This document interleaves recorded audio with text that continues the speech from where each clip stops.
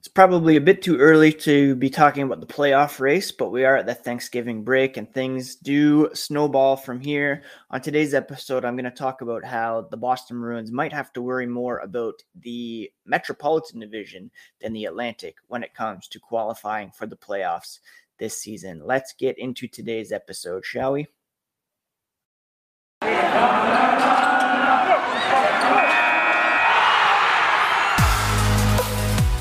You're Locked On Bruins, your daily podcast on the Boston Bruins. Part of the Locked On Podcast Network, your team every day.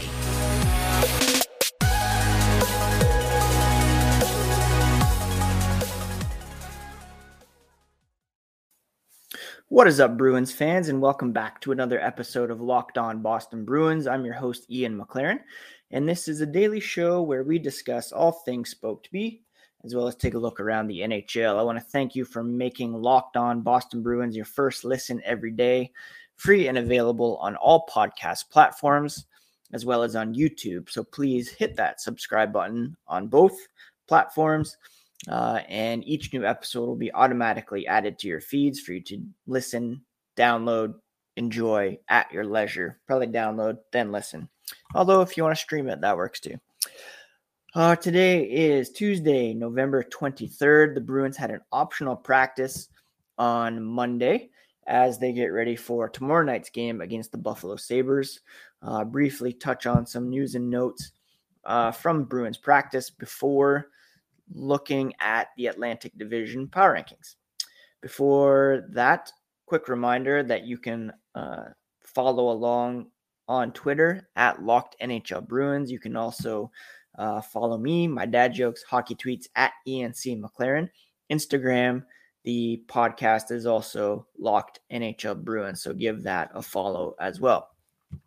Like I said, the Bruins had an optional practice on Monday, and afterwards, head coach Bruce Cassidy was asked about potentially moving David Pastrnak to the second line in an effort to, try to jumpstart the offense, get Charlie Coyle going.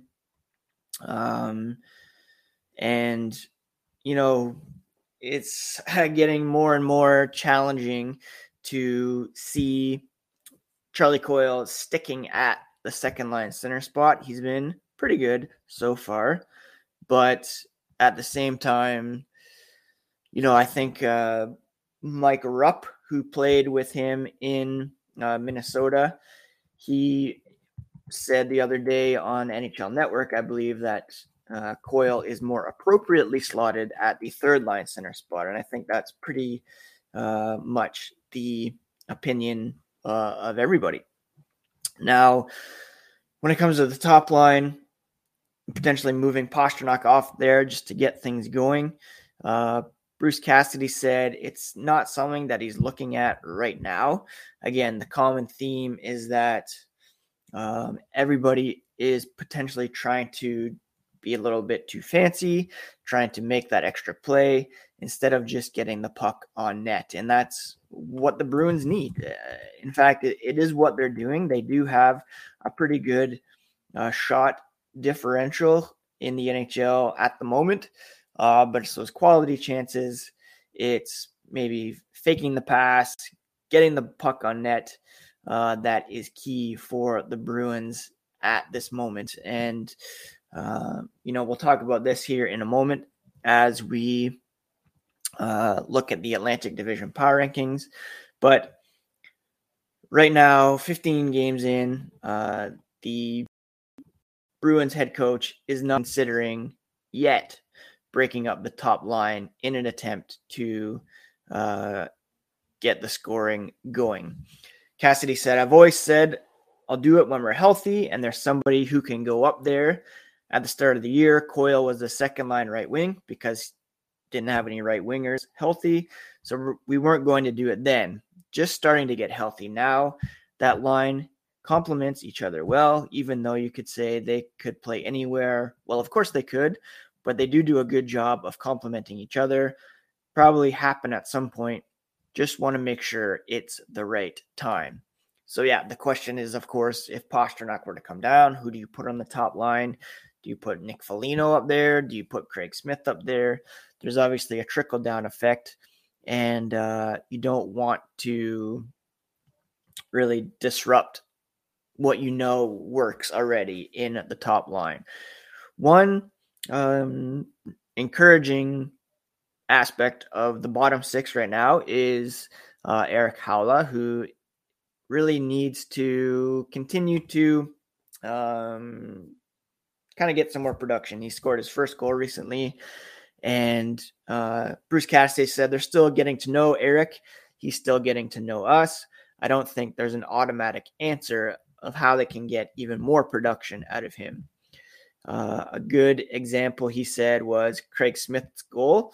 Broke out in the right spots. They're going as a group, a little more of a line rush with DeBrusk and Smith when Haula's out there. So when that happens, all three lanes are filled. You get to the puck at the right time and get attacking. And that's something that they need to do more consistently. So again, I think part of the problem is so far this season, the Bruins have played so few games. There's a lot of new faces in the lineup. There is, the lack of David Krejci down the middle. There's new goaltending. There's just so many moving pieces, and they haven't really had enough time to get into a game rhythm. So when it comes to Erik Haula, Thomas Nosek has played pretty well on the fourth line. When it comes to Taylor Hall getting going, again, he's kind of off to a fresh start with the Bruins because he is playing with, he's playing with Craig Smith still, but playing with a new center in Charlie Coyle. They seem to have some momentum going after the win against Philadelphia, 3 straight wins. But then that loss against Calgary really set them back a bit, and they will look to get going tomorrow night against the Buffalo Sabres, a game that we will preview here on the podcast tomorrow. The Sabres were in a bit of a shootout affair last night with the Columbus Blue Jackets, losing 7-4. So there's definitely an opportunity there for the Bruins to put up some goals on a pretty leaky Buffalo Sabres team. Before we talk about the Sabres, the other Atlantic teams, and where the Bruins fit, let's talk for a moment about Built Bar. Thanksgiving is just a couple days away, and perhaps you're a bit apprehensive about what you're going to have for dessert if you don't want to kind of load up on sugar, on the fat, the calories, all that kind of stuff. You can replace a coconut cream pie, for example, with a coconut Built Bar, or get a cherry barcia Built Bar to replace that cherry pie. One slice of pie has about 300 calories on the low end. Most Built Bars tap out at about 130 calories, 4 grams of sugar with plenty of protein. It's a great option when you're hungry, or again, as a dessert replacement, as they're covered in 100% chocolate.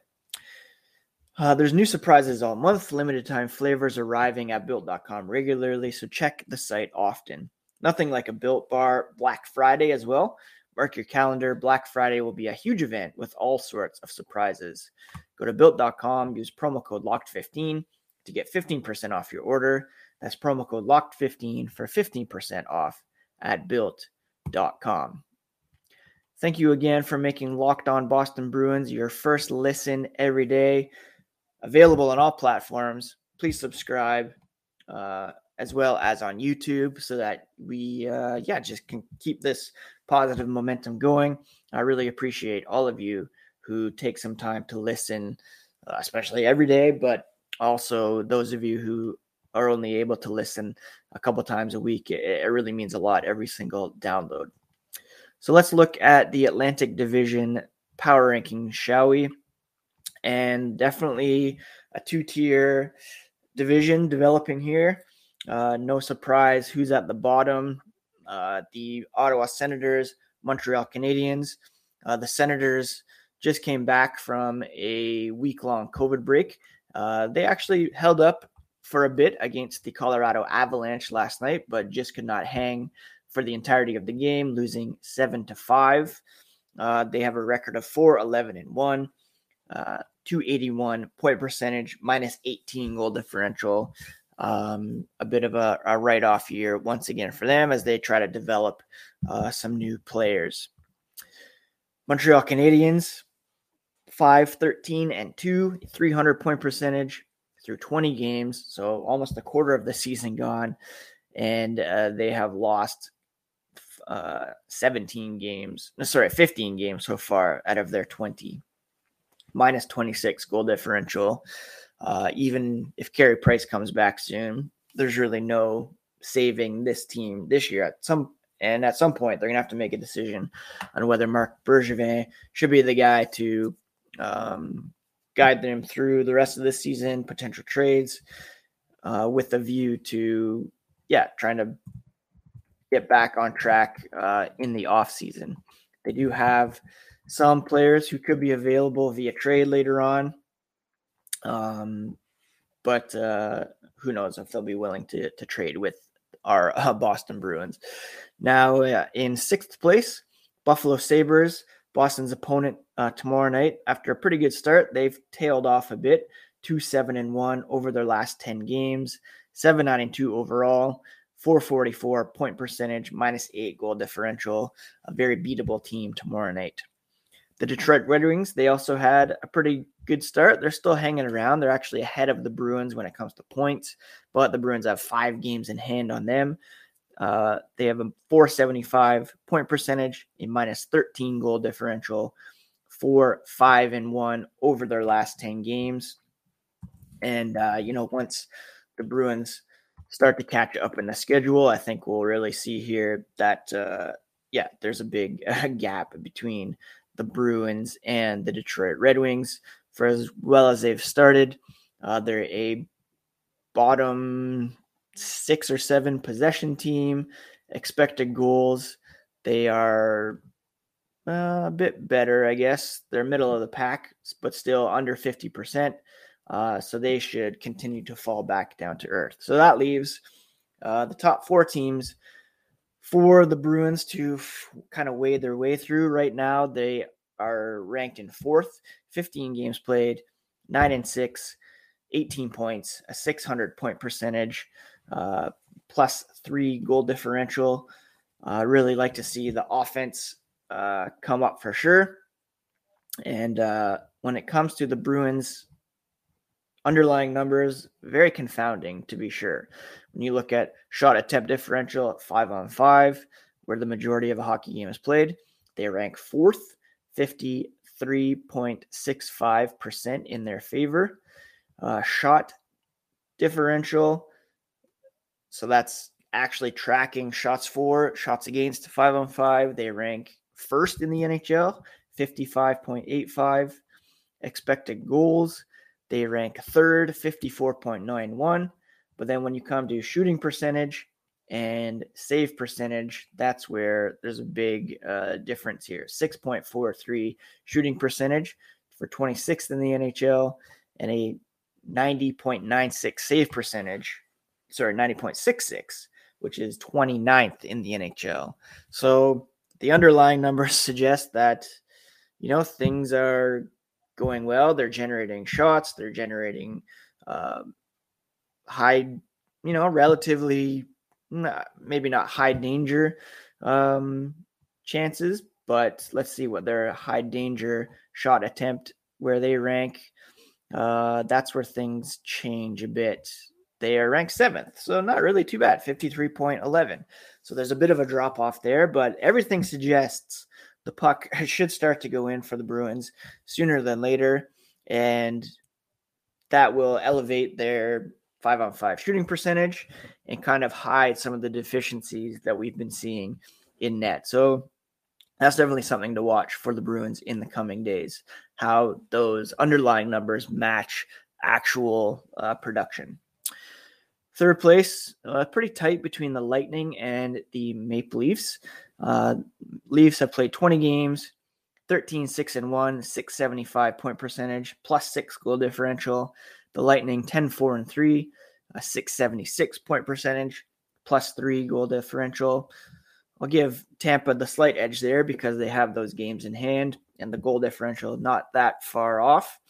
Florida remains the number one team, 13-2-3, 806 point percentage, plus 24 goal differential. In fact, they are, probably second in the East right now, bit behind Carolina in point percentage, but they do have a better goal differential. Both teams looking like the class of the Eastern Conference so far. Now, when it comes to the playoff chase, wildcard spots, right now they are held by two Metropolitan Division teams.